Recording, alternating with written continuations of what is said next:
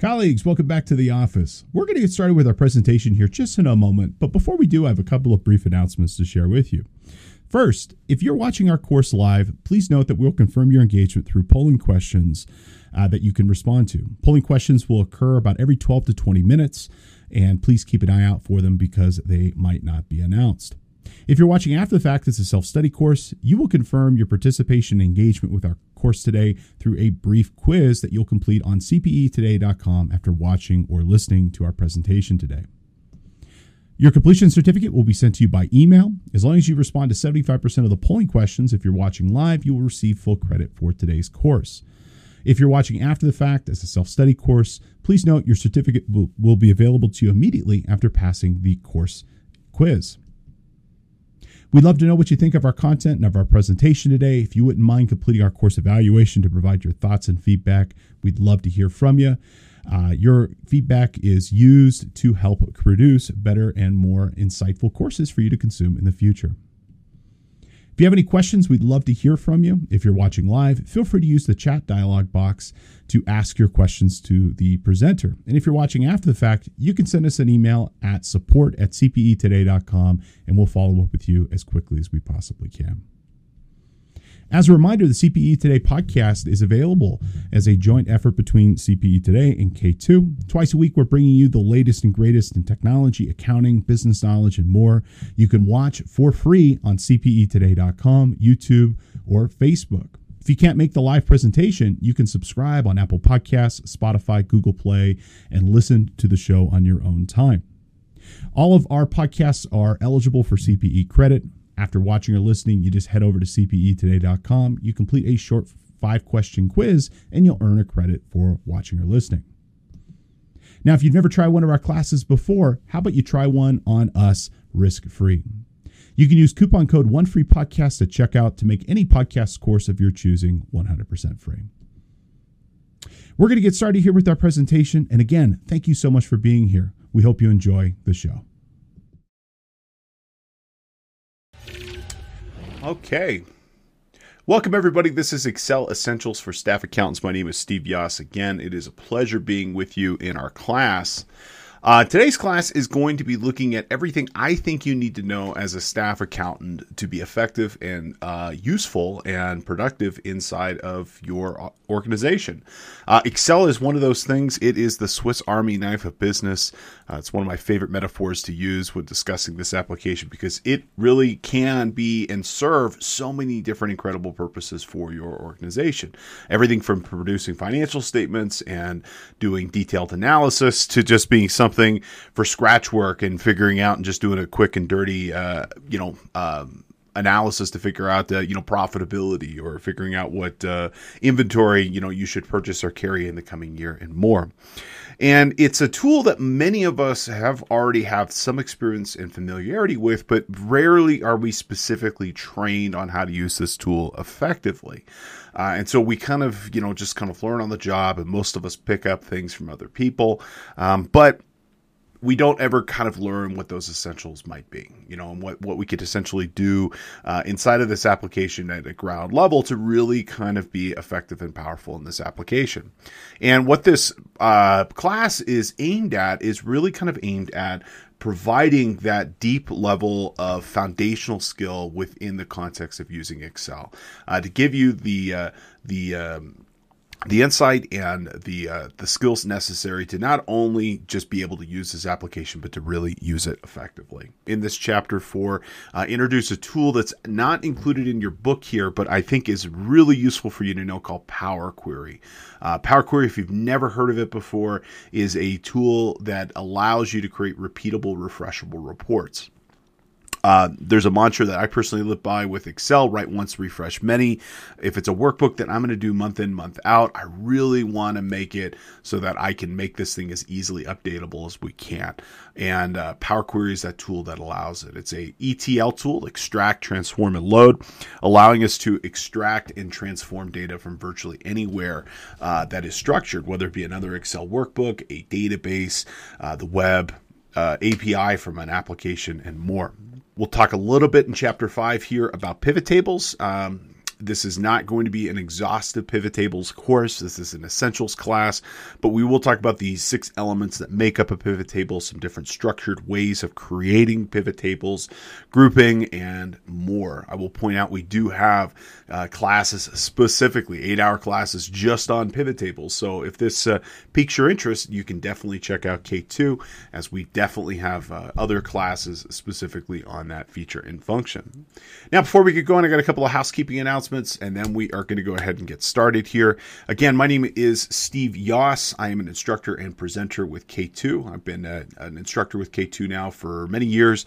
Many of you I've had in classes before, and if you're a returning student, thank you so much for coming. It's always a pleasure to have you in our classes.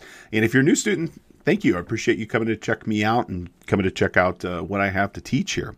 In my life, my experience is split right down the middle. Half my life is spent writing and teaching and thinking about technology. I write anywhere from about 20 to 50 courses per year on Excel, Power BI, databases, security, fraud, accounting, audit, you name it.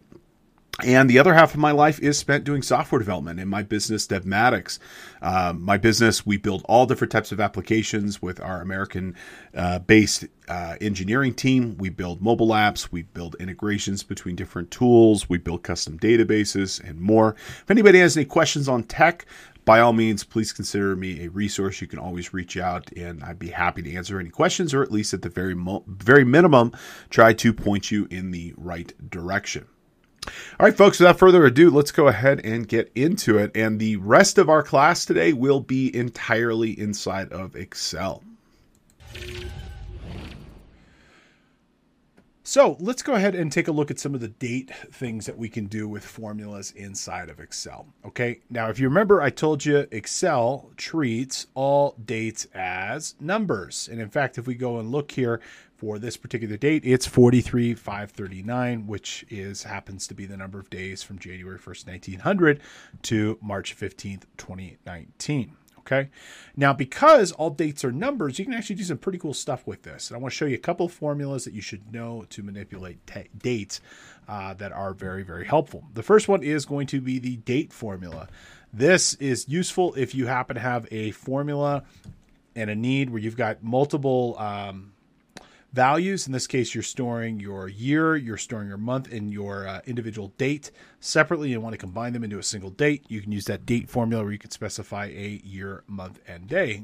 There you go. It will go ahead and specify that.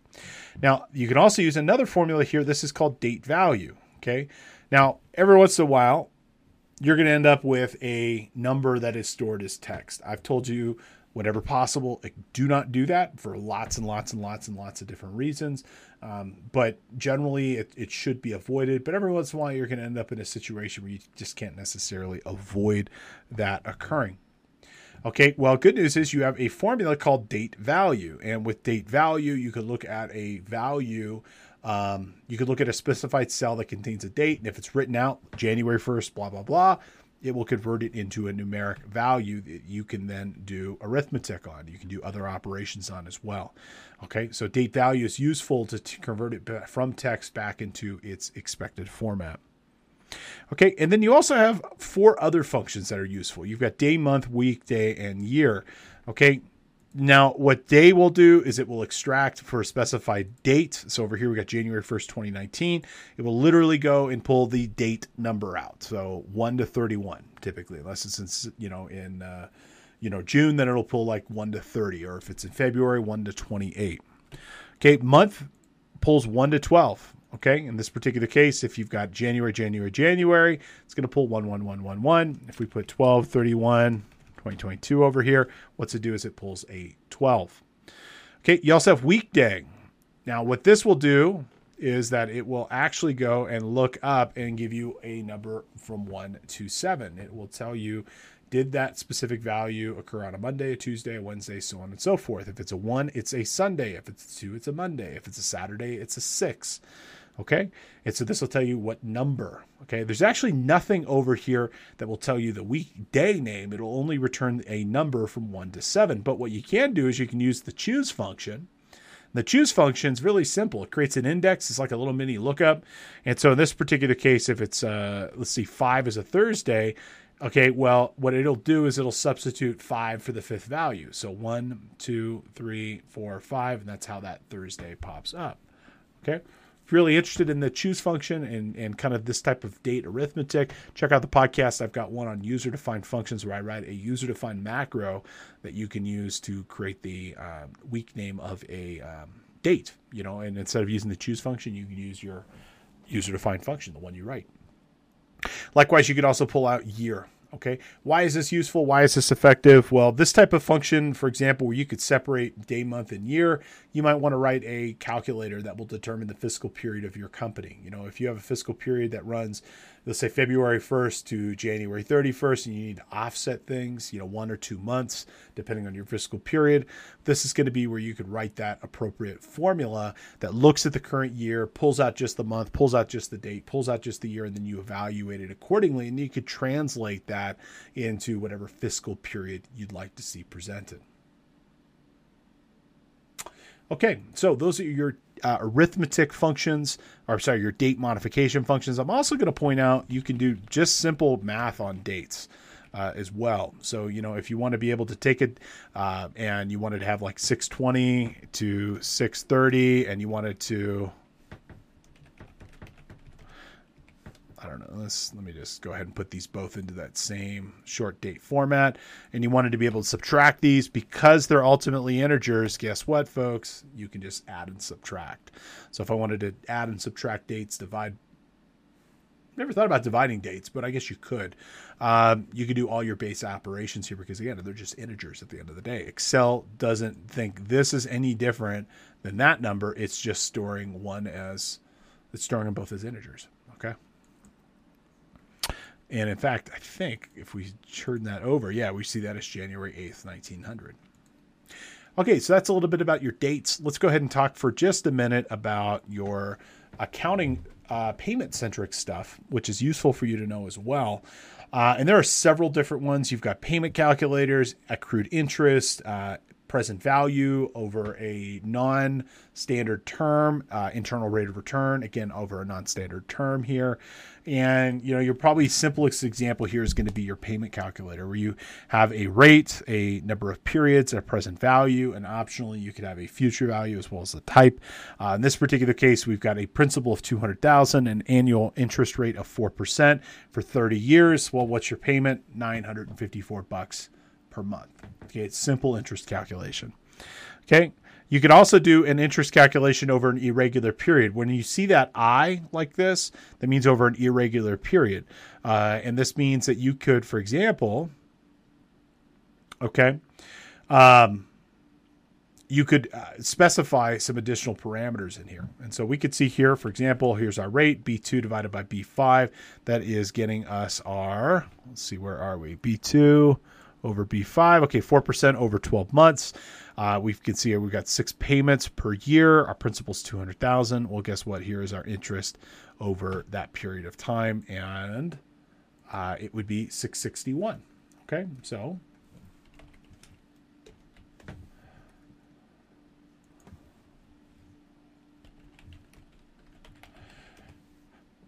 okay. Sorry. With the I in front of it, just to be completely, this is over and this is the exact definition here, okay? Returns an interest payment for a given period of investment based off of periodic constant payments and a constant interest rate, okay? All right, over here, here's another one. This is your PM, okay, this is going to give you a return on the payment of a principal for an investment given on, again, that same kind of periodic rate. What we're doing here is we're specifying the principal, the annual interest rate, the term, so on and so forth. And so the interest for this particular selected period, in this case, would be $293. Okay, we can do our accrued interest. Okay. In this case, we can, for example, see that we have our starting date and our ending date. This is where I was getting a little confused. Some of these you could specify dates and times, and this particular one you can here. And so we could start this off an irregular period, in terms of our starting date and our ending date. And it could be non-calendar. It could be like something like the middle of March to the middle of July if we need to. Okay. Likewise, we can come over here. Here is our net present value,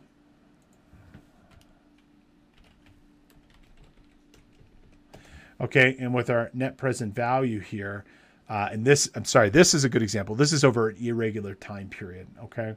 So in this particular instance, you can see we've got January, we've got April, we've got October, February, so on and so forth. Maybe those are the terms of which we are determining when we're going to make our interest payments. Well, this is how we can calculate it.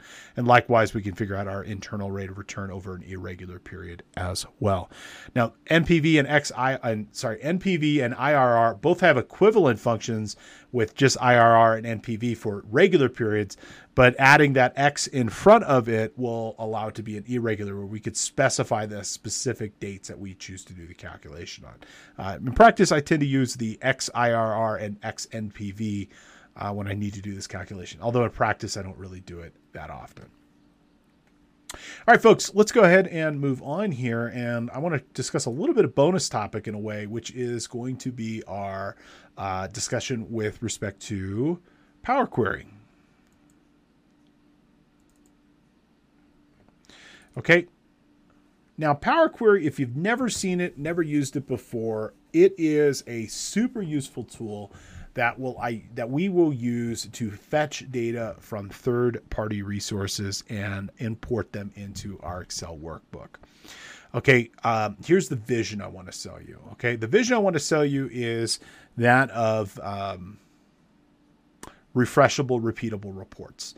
Where instead of Steve running that same report month in, month out, and having to update that report based off of new values, going to various systems, running reports, and then loading those into Excel, cleaning up those reports, adding columns, removing columns, splitting data, so on and so forth.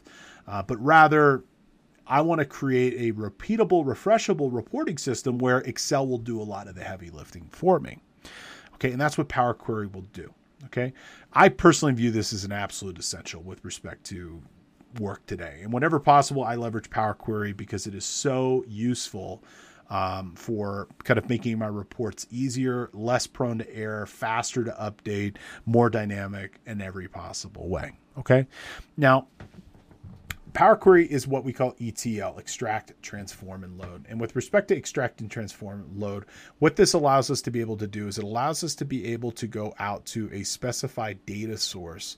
And from that particular data source, we can extract data from something. I mean, from a website, from a database. It could be from our accounting system. It could be wherever. It could be QuickBooks. It could be Xero. It could be SAP. It could be Sage. It could be whatever you want it to be. Okay, Power Query is completely agnostic when it comes to data sources. As long as the data is structured and as long as the data is fetchable, you can go grab it. Now, this wasn't going to work, for example, to import data from like my little book here, that I write down my daily task list. But where it can be useful, it can be useful from getting data, again, from the accounting system, from our payroll system, check writing system, whatever. I could just go grab and access that data on its own. Okay, so it can extract that. It can transform this data, meaning it can actually do the heavy lifting, the modifications to get this data to work the way we want it to work. And what I mean by this is that it can add columns, remove columns, substitute columns. It can do a lot of the cleanup work that we normally would manually and physically have to do in our spreadsheets, removing columns, moving things over, getting into the correct format. Power Query can just remember that. It remembers what it does. It creates like a playlist. And then in the future, you hit refresh, it goes back and it grabs whatever data is updated or new or been removed, and will update your report correspondingly. And then ultimately, it loads. It'll load that data into Excel. Now, this feature and function that I'm talking about here is 100% available and supported in Power BI. So for those of you who are maybe looking to get into the business intelligence game and maybe looking to do some internal reports with respect to your company and creating dashboards inside of Power BI, guess what? Everything I'm going to show you today, you can actually use this with. Okay. So with respect to this, I want to go ahead and illustrate a couple of really kind of cool things that you can do with Power Query. that you can ultimately learn on. And we're going to walk through a couple of different examples here of some different data transformation techniques. And I'm also going to point you, I have a tool that you can consider utilizing that will help train you with respect to some of the major ways in which Power Query can operate. Okay. All righty. So let's go ahead and get started here. And the first thing I want to show you ultimately is going to be, I want to show you where the data, where the functionality actually lives. Okay. So the functionality itself is going to live over here under the data ribbon. And from the data ribbon on the far left-hand side, you'll see get and transform and queries and connections. Okay. Now, get and transform is where we're going to interact with this first. And on the left-hand side here under our get data, this is going to be where we can choose to import data in from any number of sources. We could pull in data from files. Okay, so this will work with static files like Excel workbooks, text files, CSV files, not a problem at all. We just tell it with delimiters. So if it's a comma, semicolon, whatever. It could pull in data from both XML and JSON. Okay, so these are web technologies, so extendable markup language, JavaScript object notation with respect to importing these files in. From PDFs, I know there was a question early on today. Hey, I want better insight on how I can extract data from PDFs. Well, Power Query is going to be it. And if you have an example you'd like to share with us, I'll see if I can do it here for you. Now, what I will point out, mileage will vary. Okay, there's a big difference between good and poorly designed PDFs. If it's a scan of like, Steve's left-handed writing here, mileage will vary. But if it's a document that was originally, always a PDF, it wasn't something that was scanned in, but rather, it was a order email, confirmation email with a copy of the invoice, and the invoice looks exactly the same every single time. Well, you have a much higher likelihood of getting that to work. We can also point it to a folder, and I'll show you what that looks like as well. You can actually suck up and consolidate a whole folder of data as well. Okay, we can come over here and we can access data from a database. Okay, so we can get data from SQL Server, from Microsoft Access, MySQL, Postgres, Sybase, Teradata, and more. No problems. And in fact, if you learn how to work with the database, guess what? You're going to be so well prepared for future analytic work. And if you're looking to learn how to use a database, check out, again, the podcast. We've got Database Basics for Financial Professionals, free set of classes. You can learn the basics of working with the database as a CPA. It's not a database administrator class, not a programming class. It's going to tell you enough to know how to pull your data into Power Query and manipulate it from there. Okay, we can pull in data from Azure. So if we happen to be using any of the Azure services, single click, login, works out great. Likewise, we can pull data from Power BI. We can pull in data from other online sources, including SharePoint, Dynamics 365, Microsoft Exchange. And down here under other sources, we'll actually be spending most of our time down here in the couple of demos I've got for you. We can pull in data from other tables inside of our workbook. We'll use that option a lot. We're going to start here pulling data in from the web. But we can also pull down data over here from ODBC. What is ODBC? Well, ODBC stands for Open Database Connectivity. If you're not familiar with it, ODBC is an ISO standard for interoperability between systems. It's been around since 1992. And with ODBC, what's really useful with this is that we can actually use this to extract data from virtually any type of structured data source that's out there. Okay. This is how we, for example, will get data from our accounting system into our into QuickBooks, or I'm sorry, not into QuickBooks, but into Excel. This is how we're going to, for example, get our data from our inventory system, our payroll system, into Excel or into Power BI. Okay, there are companies. One such company is this company called CData, and CData makes connectors. Okay, so if we come on over here to connectors, okay, they make connectors to many popularly utilized systems. So if you're like, hey man, like how do I get my data from Epicor? How do I get my data from whatever? There's a good chance CData makes a tool for you to be able to use. In fact, if you come over here to accounting, you can see many of these are accounting tools present, including all of the QuickBooks products, both online as well as desktop. We can see Sage 200, Sage 350 are supported as well. Xero, Workday, Zoho Books. If we click over to Sage, I'm sorry, not Sage, but CRM and ERP, there's even more solutions. These are your bigger ones. So your Acumaticas, your Epicor, your SAP, okay, your Sage 300, your Salesforce, and more. And what this would be, let's say we're pulling down data from Acumatica as an example here. This will connect to the Acumatica database in such a way that's secure and reliable, and then allow you to connect Excel to it. So if you think about it, Power Query is connecting to the CData tool. That CData tool is connecting to your accounting data, and then you could pull down that data dynamically from wherever that data set might happen to live and wherever that data might happen to be. Okay.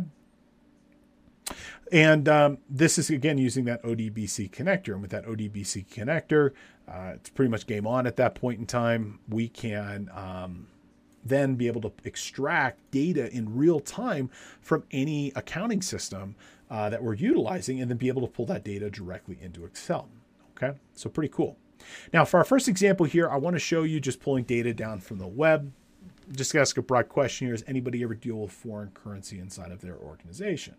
Okay, if you do, or even if you don't, what you do need to know is that with respect to your foreign currency, I'll point out that with respect to this, it's something that seemingly changes immediately. The second you look at a foreign currency rate, it changes, So let's say we wanted to be able to get our foreign currency directly inside of Excel to be able to do some calculation. Now, this example, substitute foreign currency for your payroll data. Substitute this for your logistics carrier, like knowing what it's been shipped to customers or what's inbound freight to your business.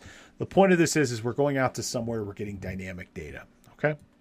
Now, in order to be able to get this, what I probably would end up doing 9 times out of 10 is I probably go over to my favorite search engine and I probably type in something like FX rates.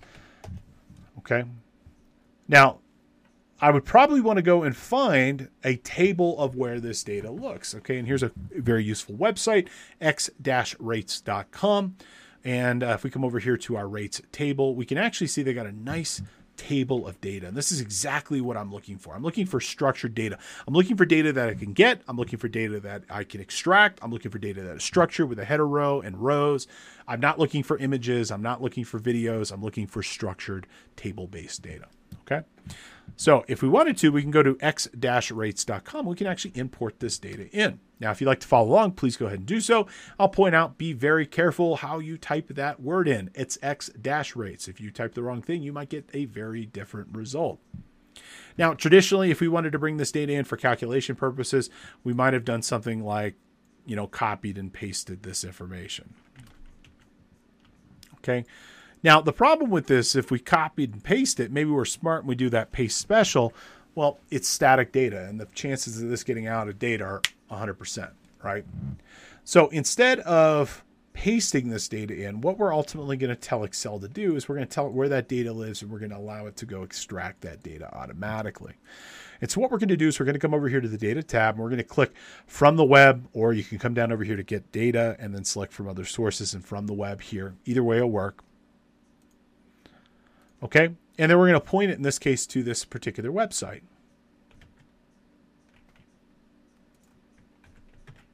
And we'll go ahead and drop this in here, and we'll click OK. Now, what this is going to do is it's going to connect out to that data source, and it's going to be like, oh, cool. You want me to connect to this? Great. How do you want me to connect? And you can access data that is not publicly accessible. I can in this particular case, I'm going to choose anonymously, but and I'll do another example here in a minute where we're going to log into something. But you can access it anonymously if it's just a public website. You could also choose to use a username and password. You could also use a web API, and you could also use an organizational account as well, or your Windows credentials for that matter. For this particular case, we're going to go ahead and select anonymously. We'll click connect. And what it's going to do is it's going to connect to that website. It's going to scan that particular website, and it's going to look for data that can be extracted into Power Query. Now, we can go over here and we could scan this. And what we'd end up doing is we're going to look at each of these sources and figure out if they're good and if this is what we want to use. And so if I click this first one here, document, I don't know what that is, but that's not what I want it to be. How about table 1? Oh, look at this. US dollar. Okay, we can see Argentinian peso, Australian dollar, Bahrainian dinar, Botswana pula, Brazilian real. And if we actually come back over here to our X rates, it's actually this lower table right here. The upper one's listed as well. But for our purposes here, I'm going to use this lower table. And you'll see that those columns, in fact, match this perfectly. Okay? And so what we can tell Excel is, you know what? Go ahead and grab this data. Now I'm going to do this demonstration again. I just want to draw your attention to one thing before we move on. When we find the data that we want, you'll see this option here that says load or transform data. Okay. Now we're going to go ahead and select the load here. This basically just loads the data in as is. Okay. We're going to come into transform here in a minute though, and that's actually Power Query. That's where we're going to do our work. But let's just take a look at the data as is. Now, if we click this, it's going to connect out to that website. It's going to grab that data, boom, add it straight into our worksheet. And we can see here, all of it is listed. And in fact, we've got all that foreign currency. All right. Now, very simply, if you did nothing else, you click refresh, it's going to go back out and it's going to grab and update that data correspondingly. So right away, again, start thinking about this with going to your accounting system and pulling down your general ledger. Go to your inventory system, pull down your inventory count. Go to your payroll, get your logged in entries of your staff, pull this data directly into Excel. And all you have to do here is hit refresh and it will refresh this data automatically. In fact, if we click over here to the right, you'll see our queries and connection. If we hover over this little query and connection, you can see here table 1. Okay, as I mentioned previously, we always want to give our tables a name, so we can come in here and give this a name if we want. We'll fix it in our next example though. Okay, and if we actually come down here and click these little 3 dots, we can go ahead and select properties. We can actually select this file to automatically refresh. And so if we selected something like refresh every 60 minutes, 15 minutes, it'll always go and get us the most recent cut of the data of what we're looking for. Okay, we can also indicate whether or not it should refresh when it's opening the file. And there's other features in here. They're not really useful or germane to our conversation, just the fact that you can control how often this refreshes. But right here, refreshable, repeatable report. At any point, you can manually refresh this or you can set this so that it will update correspondingly. And if we look at our page here, okay, we're going to see if these two numbers work in lockstep. 123, 863 at 201. Okay, you'll notice that number's a little bit different. I'm going to go ahead and refresh this here. Okay. We refresh this over here. We'll see that those numbers change. 123, 861, 902, 123, 861, 902. So it's going to keep those directly connected. At any point, you can just refresh it and you'll get the latest cut of whatever that data might be. Okay. Now, I said I was going to do this demonstration again. And why? Well, as good as this is, and this is a pretty nifty parlor trick, it's not perfect. Okay. And you might see like here, you know, like the headers are a little weird. I also don't really need all 54 of these countries. We're really not doing that much business with the Romanian New Liao. And you know what? Frankly, we're not, our Russian office is closed, so we don't maybe need to see that foreign currency. And you know what? We're just not doing that much work with, most of these places. Maybe I just want the handful of countries that I actually work with. Not a problem. This is where Power Query kicks in. So in our next example, we're going to take this data and we're actually going to limit it down to exactly what we want it to be. We've extracted the data. Let's transform the data. Let's get the data to be actually useful for what we want it to be. So we're going to come back over here to our data tab, get data from other sources from the web. We're going to paste in that URL one more time, and we're going to go and select that exact table that we did before. But rather than hit load, we're going to go ahead and hit transform. We're going to hit this button right over here. And with that transform button, this is actually going to load up Power Query. It comes up in a separate window, just like the compare files version did for the inquire toolbar here. And now we can actually do something with our data. Now, very quickly to acquaint yourself, over to the left, you're going to see a listing of all your data sources. In this case, we just have our table 1. Okay.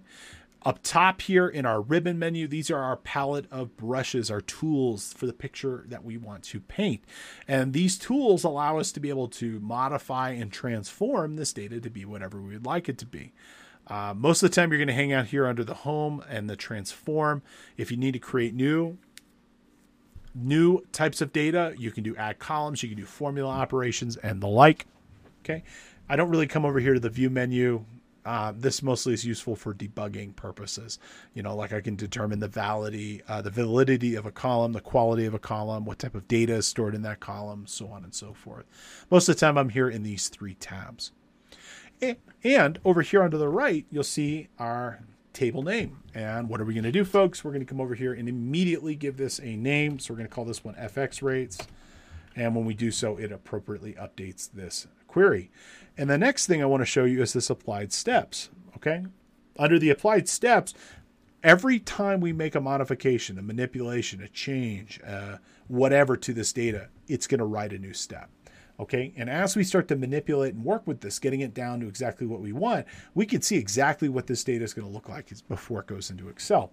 And when we hit refresh in the future, Excel starts at the top of these applied steps and works its way down to the bottom.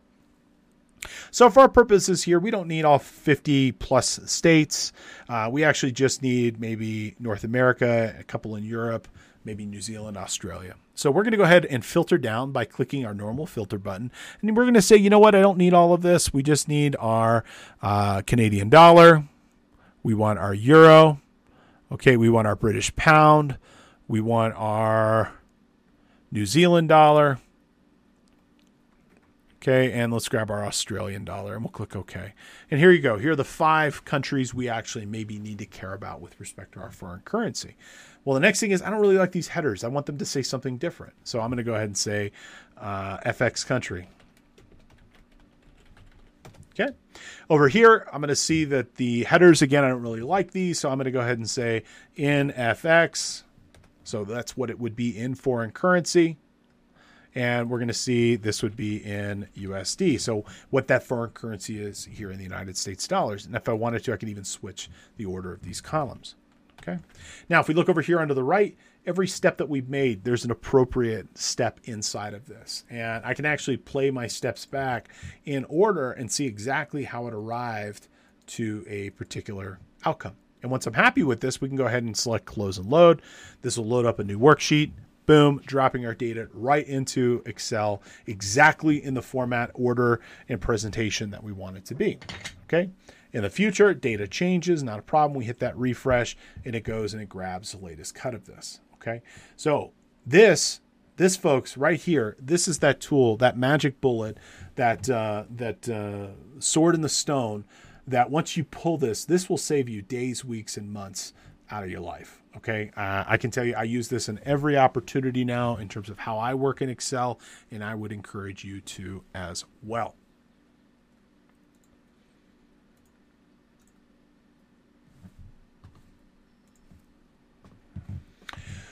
Okay. So that is our very, very simple example. Let me go ahead and show you a couple other really nifty things you can do here. Okay. We could take data in any format. It doesn't matter how it looks, how it's designed. We can make it useful. So we could take a data like this, which is a summarized pivoted report, right? Okay, maybe we want to clean this up, remove unending necessary columns, remove our totals, and put it into raw data format to create our own pivot table. We can do that. Okay, we're going to come over here to our data ribbon. We're going to go ahead and select data from table range. This is going to prompt us to create a table. Not a problem. We're going to go ahead and hit OK. And we're off to the races. Now, in this particular instance, I want to take this data back to raw data format where there's actually 3 columns, one for the company, one for the date, and one for the value, because ultimately I want to create my own pivot table from it. Not a problem. We can tell it, for example, to get rid of our total column. It remembers that I removed the rightmost column. We could tell it to remove X number of bottom rows. So if we had a bunch of raw data that had subtotals in it, not a problem. We can tell it to remove those. We can also tell it to unpivot. So in this case, we can unwrap this data around these columns. And we'll go ahead and do so here, selecting our unpivot. There you go. Okay. Now our header row is incorrect. We're going to go ahead and change this to date. You'll notice it's coming up with this ABC format. Not a problem. We can go ahead and hit that ABC, and we can tell it to turn it into a date. Likewise, it's showing us the header row here as value. We'll go ahead and say this is sales, and we could go ahead and put it into maybe currency format if we'd like as well. Once we're done, we'll go ahead and close and load, and that data is now brought back in a clean format. Now, to complete our example here, and maybe even to lead us into what we're going to talk about next here in a moment, we can go ahead and easily now take this into our pivot table. And now we get the ability to create our own pivot table, and we're not limited to just that export format. Okay, we could split data. Okay, to really kind of finish our example of all the different ways of splitting data. Okay, we could split this in Power Query as well, and it's even better. So here we've got our address, city, state, postcode, and country. We're going to come over here to our data ribbon. We're going to go ahead and select from table range. It's going to prompt us to turn this into a table. We're going to go ahead and select OK. And right here from our home ribbon inside of Power Query, we can go ahead and select split column. By delimiter, it's going to figure out that the comma is probably the delimiter that we want. And unlike with text to columns, where we have to run this every single time we've got a delimiter, here we can say only once at the left, only once at the right, or at every occurrence. And we can go ahead and select at every occurrence, and clicking OK here splits this across. We'll update our header row. Address, city, state, postcode, country. Okay. We're going to go ahead and select close, but close and load too. And let's go ahead and put this data side by side with our existing data. Okay. And so let's come over here and put this onto an existing worksheet. And we'll put this over here on column C1. And now that data is side by side. Okay. Now check this out. We're going to come down here. We're going to add a new address. So I'm going to put in my address, 123 Main Street, Big Bear Lake, California. Okay. Okay. Your data is a living thing. It updates, it changes, and it will automatically always have new values if it's something hooked up to a system. Okay. With Power Query, you don't have to go run that report of those customers again. You just come over, you set this up once, you hit refresh. Any new data gets added, like a new address here, it's going to get included in your report. If we delete a bunch of data or we update a bunch of the data to new records, okay, we hit refresh, it's going to keep that data up to date. Okay. Trust me, folks, this is a tool that you can save. And I'm only scratching the surface because it's outside the scope of this course. But any essentials class, in my opinion, in 2022 going forward has to have a little, at least, discussion with respect to what you can do with Power Query. So check out the podcast. We got a lot more episodes of this covered. And in fact, one in particular I tell you to check out would be our Learn SQL series, LEARN-SQL, Learn SQL. I have courses and podcasts set up on this where you can actually do this with accounting data. And we've got a sample database set up for you to experience what it's like to connect to QuickBooks data, Sage data. We've got several other sample databases, including some big data sample databases as well. But if this interests you, and hopefully it does, Power Query is definitely the tool and feature you're going to want to consider using. All righty. So saying that, let's go ahead and get into our fifth and final chapter here, which is going to be a discussion of pivot tables.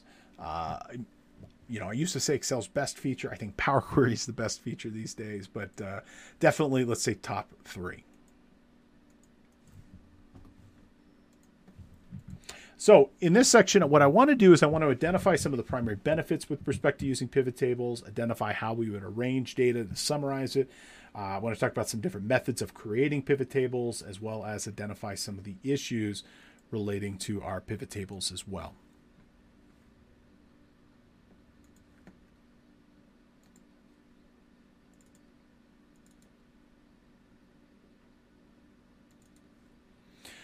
All right, so first, let's go ahead and identify some of the major benefits as well as some of the simple ways that we can go ahead and create a pivot table. So the first major benefit here is the fact that it can automatically summarize data with lots of different summarization options listed. Okay, over here we have a very, very simple example of a pivot table. This data is being pulled from 434 rows. Okay, if we pop up here, we can see we've got check numbers, account, and vendor. First and foremost, the reason we use pivot tables, why? They're quick at summarizing data. Okay, we can summarize this data and be able to see this in the context of time or in the context of vendor and account like that. There's nothing faster than creating a pivot table that way. We can also, if we utilize the data modeling techniques, drill down and drill around some of the underlying data sets. We can summarize data across multiple different dimensions. So with respect to our data here, we could pull down and we could, for example, see this dimensionally, where we could see, for example, our accounts and then see the individual vendors inside of those specific accounts as we want, so we can analyze this data across several different dimensions with subtotals at each level. Great options with respect to formatting. We can create user-defined calculations. We can also create pivot charts. So typically, in order to be able to chart our data, we have to summarize our data. If we try to create a chart off of this data as an example here, well, it's not going to know what to do, because the data has to be summarized in order for that chart to work. And we'd end up with something goofy like this because there's way too many data points. Okay, for charts to work, you got to do summary statistics. So that means counting things, summing things, averaging things. And then instead of having 400 data points, you've got 10, or less than that. Okay. Now, with respect to your pivot table, you've got 6 main elements that you should be familiar with. Okay. Let's go ahead and switch back over here and let's move our vendor back up here to our filters and let's identify what those 6 things are. First things first, you got your filter. Okay. Your filter is going to be always at the top of your data, and it's going to be your macro level filter for your report. Whatever options are set up here, they're going to filter down to the rest of the report, and you can have as many layers of filters as you want. So if I wanted to stack these things, I could go ahead and do so. Okay, so you're not required to only have one layer. You can have several layers if you want to. Okay, and pivots, I think the reason they call them a pivot table, if I were to guess, the fact that we can pivot around a specific data point, we can also pivot to new directions of analysis really quickly and simply. And so that really kind of comes from just kind of putting the elements where we'd like to see them on the screen. Okay. Now we have our values. Our values are really this. Okay. The values will always be numeric. Okay. Pivot tables do not work on alpha data or alphanumeric data. The data always has to be numeric, meaning this is not going to be something that we're going to use to do like sentiment analysis. It's not going to tell you, for example, how good something is or how poor something is. It doesn't have that ability to do qualitative analysis. It only has the ability to do quantitative work. And so whatever values we have present here, they have to have math operations done on them. Now, the most common thing that we use these for are sum, but we can average, we can get the min, we can get the max, we can get the standard deviation, we can get the product. We have a full range of arithmetic options with respect to how we're going to calculate our values here. Okay. All right. So then we have columns and rows. Okay. Confusingly, columns are the x-axis and rows are the y-axis. At least for me, I always felt that those numbers should have been, or not the numbers, but the name should have been flipped, but it does make sense. Columns control what is going across, so our x-axis, and rows control what are going down on our y-axis. And so when we're building with a pivot table, the thing we want to analyze, we pull that specific value over here and we move it to whatever point of the analysis we'd like to see it. So if we want to see it going down, we pull it to the rows. If we want to see it going across, we pull it over here to columns. Now, pivot tables are best designed to go vertical rather than horizontal. Whenever possible, you should have your reports going down rather than across because most people are expecting to see the data presented in that specific way. So these are our main areas with respect to our pivot tables. Pretty simple overall with respect to how we go and how we create this specific table.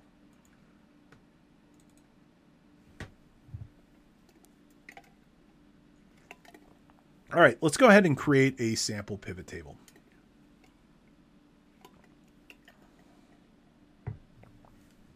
Okay, now we just have some standard data here, and it looks like we actually have some hidden data, so let's go ahead and unhide it. And let's go ahead and talk about some best practices with respect to creating your pivot tables. Now, I'm pretty sure I already mentioned this once before, but if I didn't, I'm going to preface this by saying again, whenever possible, you always create a table from your data and then create your pivot table. Let me just show you one quick reason why that's the case. Okay. So I'm going to go ahead, and this is not a table. This is just standard Excel data. And we're going to create our pivot table by coming over here to the insert menu, and we're going to select pivot table from the far left of that insert menu. Okay. Now, when we go to create our data from a standard Excel workbook, it needs to know where that data locates. Now, the same rules apply for pivot tables they apply for for a table. You want to have no completely blank rows, no completely blank columns. Your data should be contiguous. It should all touch each other. You should have a header row. All of those principles for tables and pivot tables make sense. Okay. And they're identical between them. And in here, we're just going to go ahead and say create it on a new worksheet. But it's going to figure out and it's going to provide the absolute reference of where that data starts and stops. Okay. We're going to go ahead and hit OK here. And we're going to go about creating our table just the way we normally would. So I'm going to drag my count over here. We'll drag our this to this, and we'll drag maybe our amount over here to our values. Okay.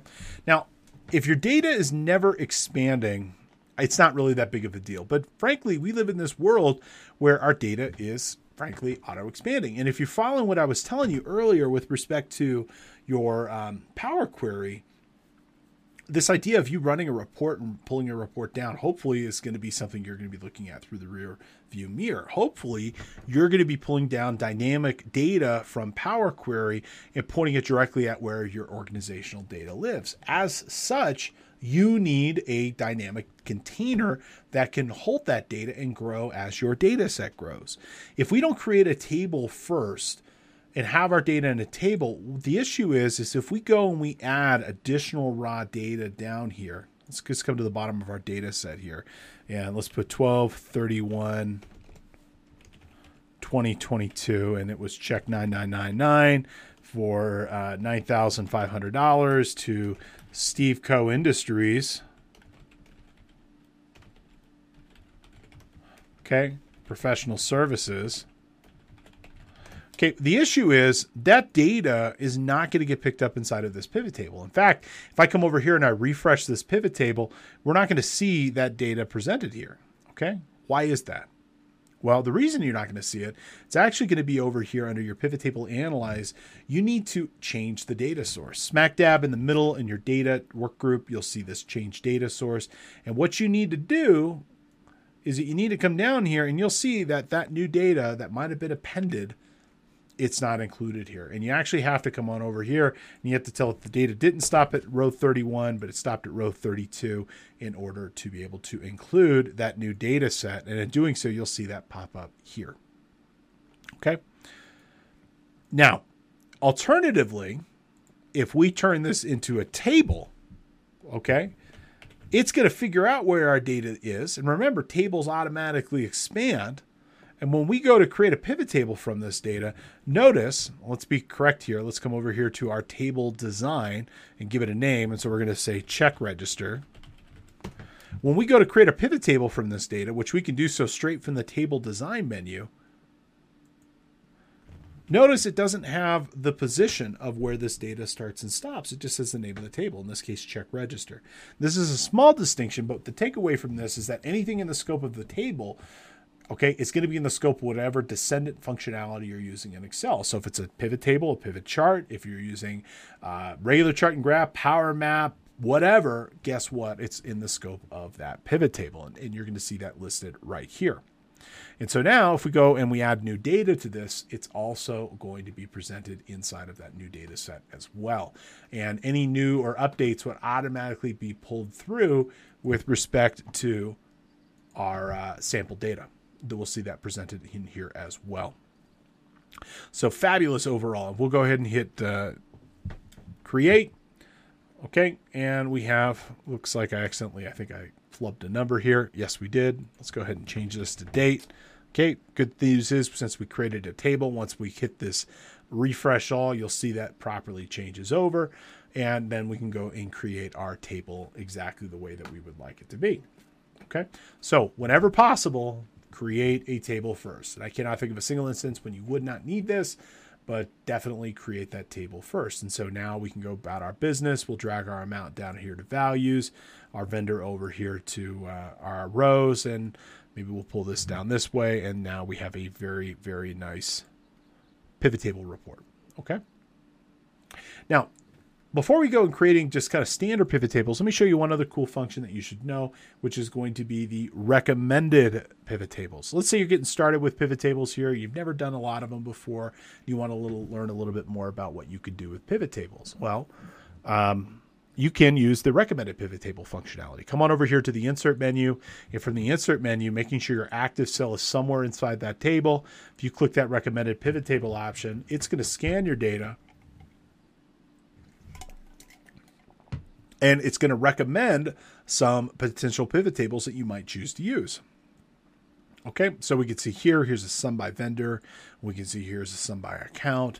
We can see here's a sum or count by check numbers. To be honest, I don't really ever use the recommended pivot tables, mostly because of my experience. But if you're just getting started, or you got a colleague that maybe isn't used to creating pivot tables and you want to help them out, at least this is going to get you some of the way there, and it's going to put stuff where it is. I personally recommend to spend an extra 3 minutes, learn a little bit about how pivot tables basically work, and then you can go ahead and you can start creating your own pivot tables from where they need to be. Okay. So let's go ahead and create a couple of pivot tables and do a few more examples here. Let me clean up my workspace a little bit. All right. And let's go create another pivot table. So we're going to come over here to our insert menu. From insert, we're going to go ahead and select pivot table. And we're going to go ahead and select create. Okay. All right. So for myself, I'm going to go ahead and pull my amount down here to values, because again, that's where we're going to do our math. What is that number and what does that represent? Well, that is a count, or in this case, a sum of all the money, and so that column for sum of amount should always match that. If you highlighted this exact value in this exact cell here, that should match this number over here under sum. So 787525. And if we come back over here to our pivot table, 787525 is listed as well. Okay. So those two should always match. Now, how we describe it, that's where we start getting a little bit granular with our pivot table. Okay. So we'll pull down here our count to our rows, and we'll then pull our vendor over here to account. Okay. Now we've got our x-axis going here. Now let's go grab our date and pull that over here to columns. Okay. One of the really nice things about modern pivot tables is the grouping on these pivot tables. You can do some really, really nifty stuff with respect to these groupings. And so you'll notice when we group things based off of time, it actually does a pretty good job. And it figures out, for example, that we're talking about day, month, and year here. And it probably means I don't want to see these things based off of individual day.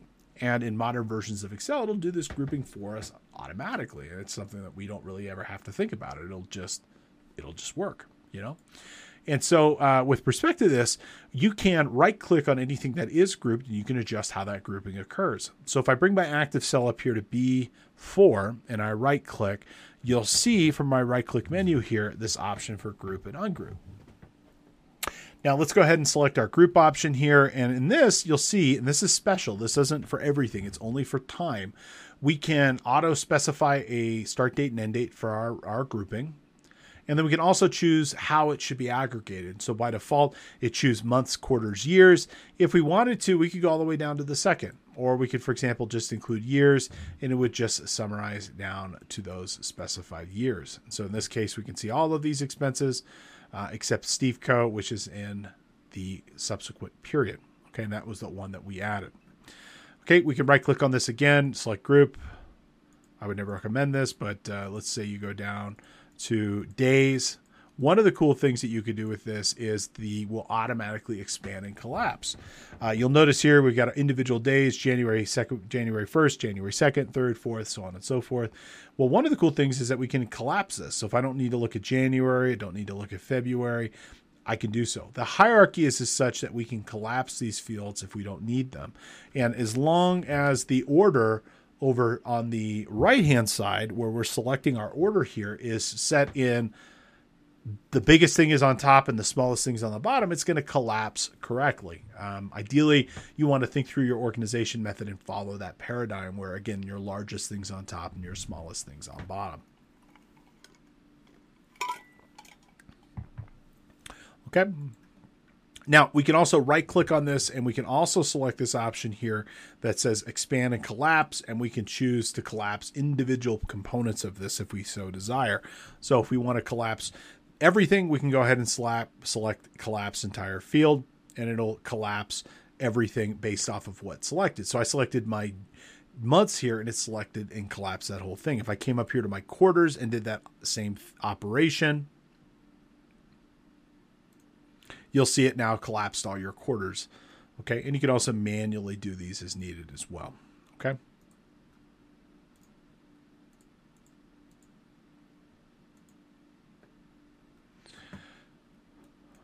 Alrighty. Now, let's go ahead and also take a look at organization at the category level. Okay, so over here on the right, you'll notice that we've got beverage, food, insurance, payroll expense, so on and so forth.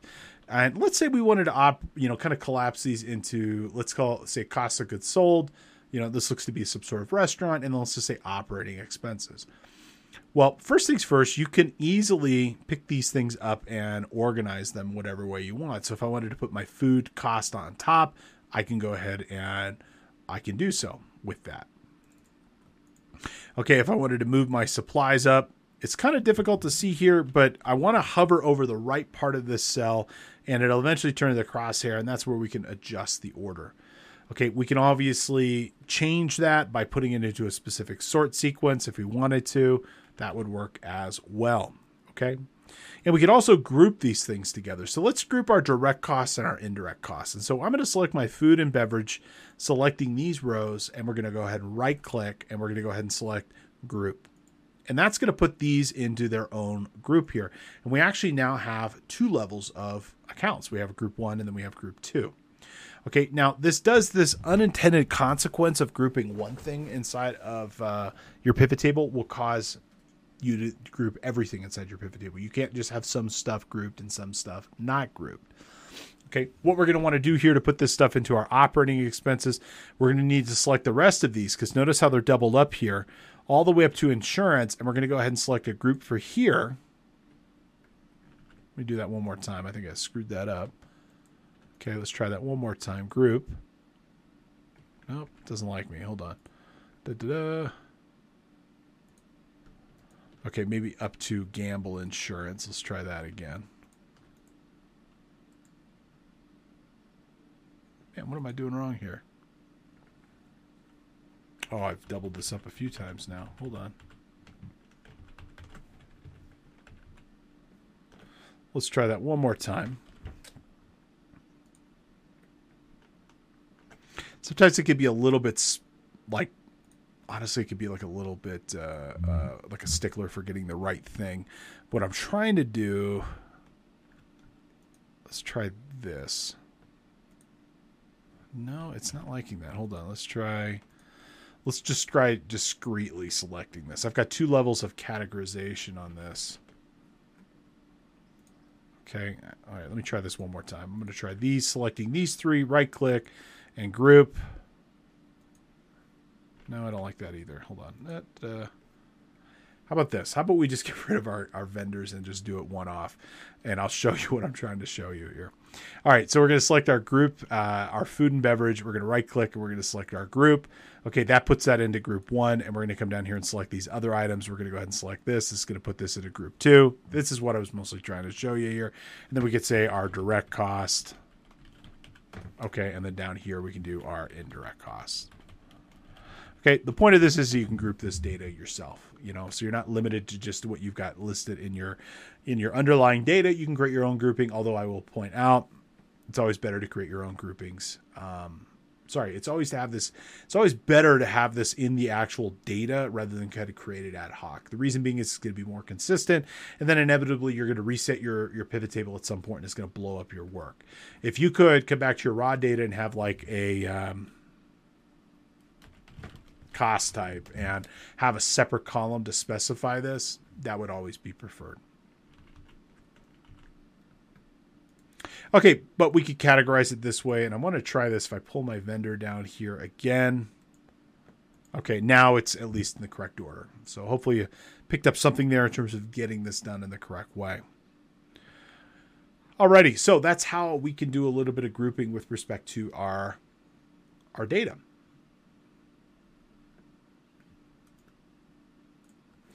Okay, so we can also obviously blow this up too. If we don't want to group this, we can go ahead and ungroup everything, and we'll just put it at the level that we want. So if I want to ungroup this based off of those direct costs, all of that goes away. Okay, and we could ungroup everything if we wanted it to be. So creating custom groups is quite useful. It does create a little bit of work in terms of kind of getting those created, but once they're there, they'll continue to work for you. Okay, now let's pull back the lens a little bit further and look at a couple of raw things with respect to pivot tables that are useful for you to know. Okay, notice it's doing this arithmetic and calculation with respect to this.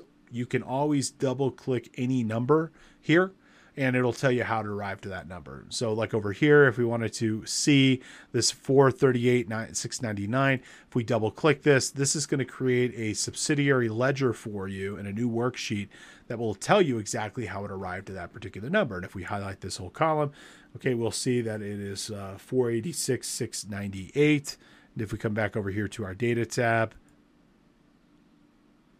well, it would be whatever we selected it to be. So let me see here. Oops, sheet 5. Here's our amount. Okay, and we're seeing 438,698. 438,698. 438,698, 699. It's rounded. It's correct. Okay, so any of these numbers you can click on at any point. It's going to produce another worksheet for you. That other worksheet will tell you exactly how to arrange to that specific number. Now, you can also have a lot of control over how the pivot table will look too, okay? Now, just like with tables and slicers, you have special contextual aware menus. These are in your ribbon menu. You're going to have two. You're going to have pivot table analyze and design, okay? Look and feel is going to be over here under design. And this is going to be where you can adjust the appearance of this pivot table. So you can turn off and on subtotals. You can also determine where they're positioned. So I can go ahead and turn those off if they're distracting to my report. I can put them at the top, which is where they were. I could also put them at the bottom here. Personally, for myself, I like them at the top of the group. I personally think that makes your report look a little bit snazzier and it's easier to read. We can also turn off and on our totals and grand totals. You can turn them on for our columns, on for rows, off for rows, on for columns. You have total control over what is being presented here. You know, and if you're doing just a data, you know, like 1 year's worth of data, there's no point doubling up, you know, and having your total and then also a year total next to it. Let me just remove that one extra item I made for Steve Co here so I can illustrate that point. So we delete our data and then we're going to come back over here and refresh our data. Okay. What I'm pointing out is it doesn't make sense to have this doubled up like this if you just have a single year. In this particular instance, I turn it off because again, it's not needed. And if anything, I think it's a little bit more confusing. So we'll go ahead and turn that off here. Okay. Now we can also determine there are 3 different layouts for pivot tables. We can do a compact, which is the form you're seeing currently. We can do an outlined form. Okay. This outlined form, I think, looks pretty useful, and it follows a little bit more closely with respect to, I think, traditional balance sheet format. That would work out totally okay. And if we come over here, we also have tabular format too. And frankly, I don't use either the outline or the tabular format. 99 times out of 100, I'm in my compact. I personally think this looks the best. Okay. Just like with tables, we can turn off and on our different visual appearance, our header rows, our column rows as well. We can band our rows, you know, if that's helpful to see and be able to use, and band our columns if we'd like to as well.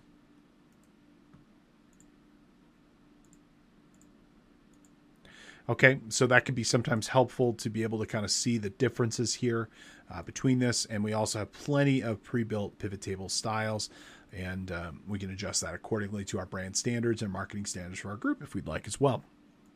Okay, that's just the UI and the look and feel. If we click over here to Pivot Table Analyze, this is going to be where we can access the meat of this report. Okay, starting first and foremost on the left-hand side over here under your pivot table name, you should get in the habit of giving these things a name if you'd like to have it. If you're going to have more than one, it makes it easier to track. Also, under the pivot table name, under your options, this is going to be where you will adjust the visual appearance and calculation options with respect to this pivot table. And so this is going to be where, for example, you can select whether or not it should auto update the column widths, preserve cell formatting, how to display errors, how to display empty cells are all going to be listed here. Likewise, this is where you can turn on and off many of the other features in terms of the design or the display.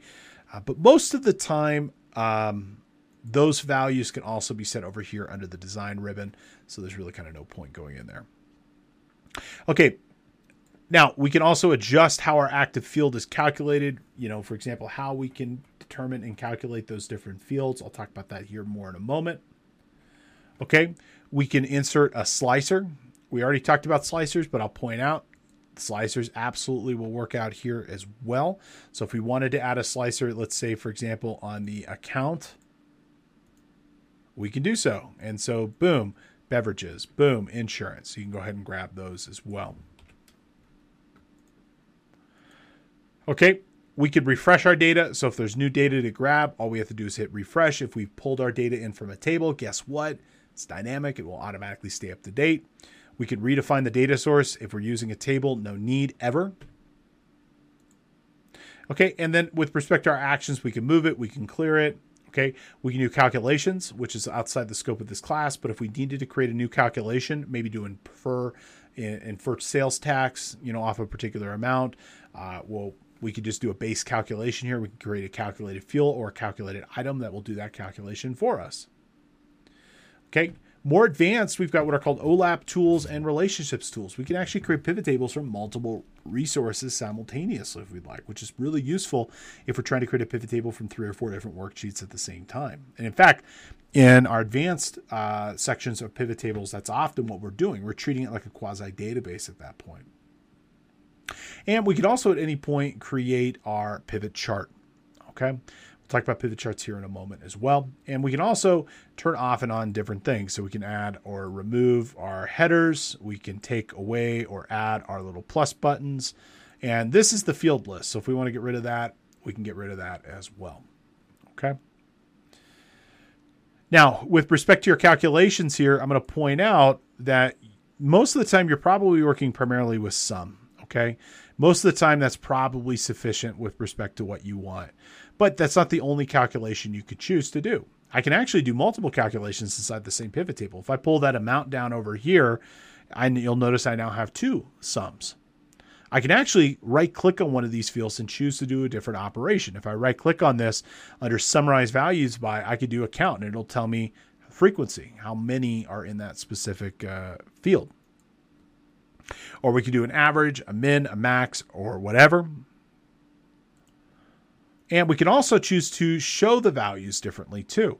So for this particular field, maybe I want to do a percentage of the grand total. And this will show me for each of these values how they contribute to the grand total of our report. Okay, so down here, there's $778,000. We can see that our direct costs are 44%, our indirect costs are 55%, and for each of these vendors, how they contribute to our overall cost. We can go ahead and right-click, and we could choose to do this differently. We could do, for example, percentage of parent column or percentage of parent row. Okay. So in this particular instance, the summary numbers all tie up to 100. So we can see here for Farmers Fresh and Fresh Meats, Farmers Produce and Fresh Meats, these tie out to 100. Okay, as it probably will. Likewise, Wholesale Beverage, our only provider, that's 100. But each of our subtotal groups will total up to the parent as well. And so we can see these numbers differently. Okay. And at any point in time, we could go ahead and turn this into a pivot table. Pivot chart if we wanted to summarize this data. So we put our active cell inside of our data set. We click over here to Pivot Table Analyze. We're going to go ahead and select Pivot Chart. And from this pivot chart, we can go ahead and see there are several recommended charts it's recommending. Let's go ahead and just grab our bar chart here. And here is our pivot chart. Now, what's kind of cool about these pivot charts is that they are reflective of whatever is currently being displayed inside of our pivot table.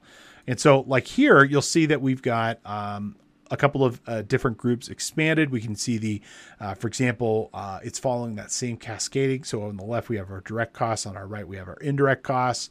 If we turn back and on our plus buttons, we can actually collapse certain parts of our table here, which will then corresponding collapse certain parts of our pivot chart. And so if we wanted to be able to expand this to look at certain parts of this, we can do so quite easily.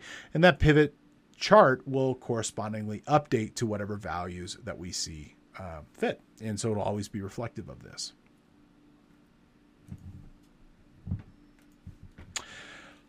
So that is frankly just scratching the surface with respect to what you can do with the pivot table. They are incredible with respect to what you can do. And frankly, I think they are fantastic. So I would tell you that anytime you need to summarize large quantities of data, this is a good place to get started. Okay, pivot tables are rarely the only type of analysis I'm doing, but when it comes to breaking apart big data sets to understand them by categories and through dimensional analysis, it's a no-brainer. Okay, and it's one of the accountant's best friends. So I just want to say thank you so much for a great day. I always enjoy being able to teach and present this class. It's always fun being able to show people some of the essentials and confirming existing skills, learning new skills, and finding new ways to leverage this incredible tool. And I want to point out that we've covered a lot of information here. Best spreadsheet practices, tables, formula operations, lookups, pivot tables, and more. Inevitably, you're going to have some questions. And if so, I'm your guy. I'm more than happy to help, more than happy to answer any questions you might have. My contact information's on the screen. If you have any questions, by all means, please consider reaching out. Sometimes I hear from folks all the time, a couple of years later, and I'm more than happy to answer your questions now or in the future. Just feel free to reach out anytime that you would like. It might take me a day or two to get back to you, frankly, just due to my travel and work and teaching schedule, but I do respond to every message I get. So if there's something I can do for you, please let me know. It has been a pleasure. Thank you so much for your time, efforts, and focus. And again, if there's anything I can do for you at any point, please let me know. Thank you so much. Wish you all the very, very best, and I look forward to seeing you in another webinar soon. Best wishes. This concludes today's presentation. As a reminder, if you're watching or listening to our show on YouTube, Facebook, or elsewhere, you can earn credits by going to cpetoday.com and passing a brief 5-question quiz. If you're a new watcher or listener to our show and you'd like to earn a credit, you can do so for free by using coupon code OneFreePodcast at checkout. You can make today's class or any other class of your choosing 100% free with this code. Please consider reaching out and connecting with us on social media. You can subscribe to our channel on YouTube. You can follow us on Twitter. You can like us on Facebook and more. Feel free to leave us a comment. Also, please consider subscribing to our show wherever you happen to receive your content, including Apple Podcasts, Spotify, Google Play, and others. Thank you so much for being here. We look forward to seeing you back in the office the next time around.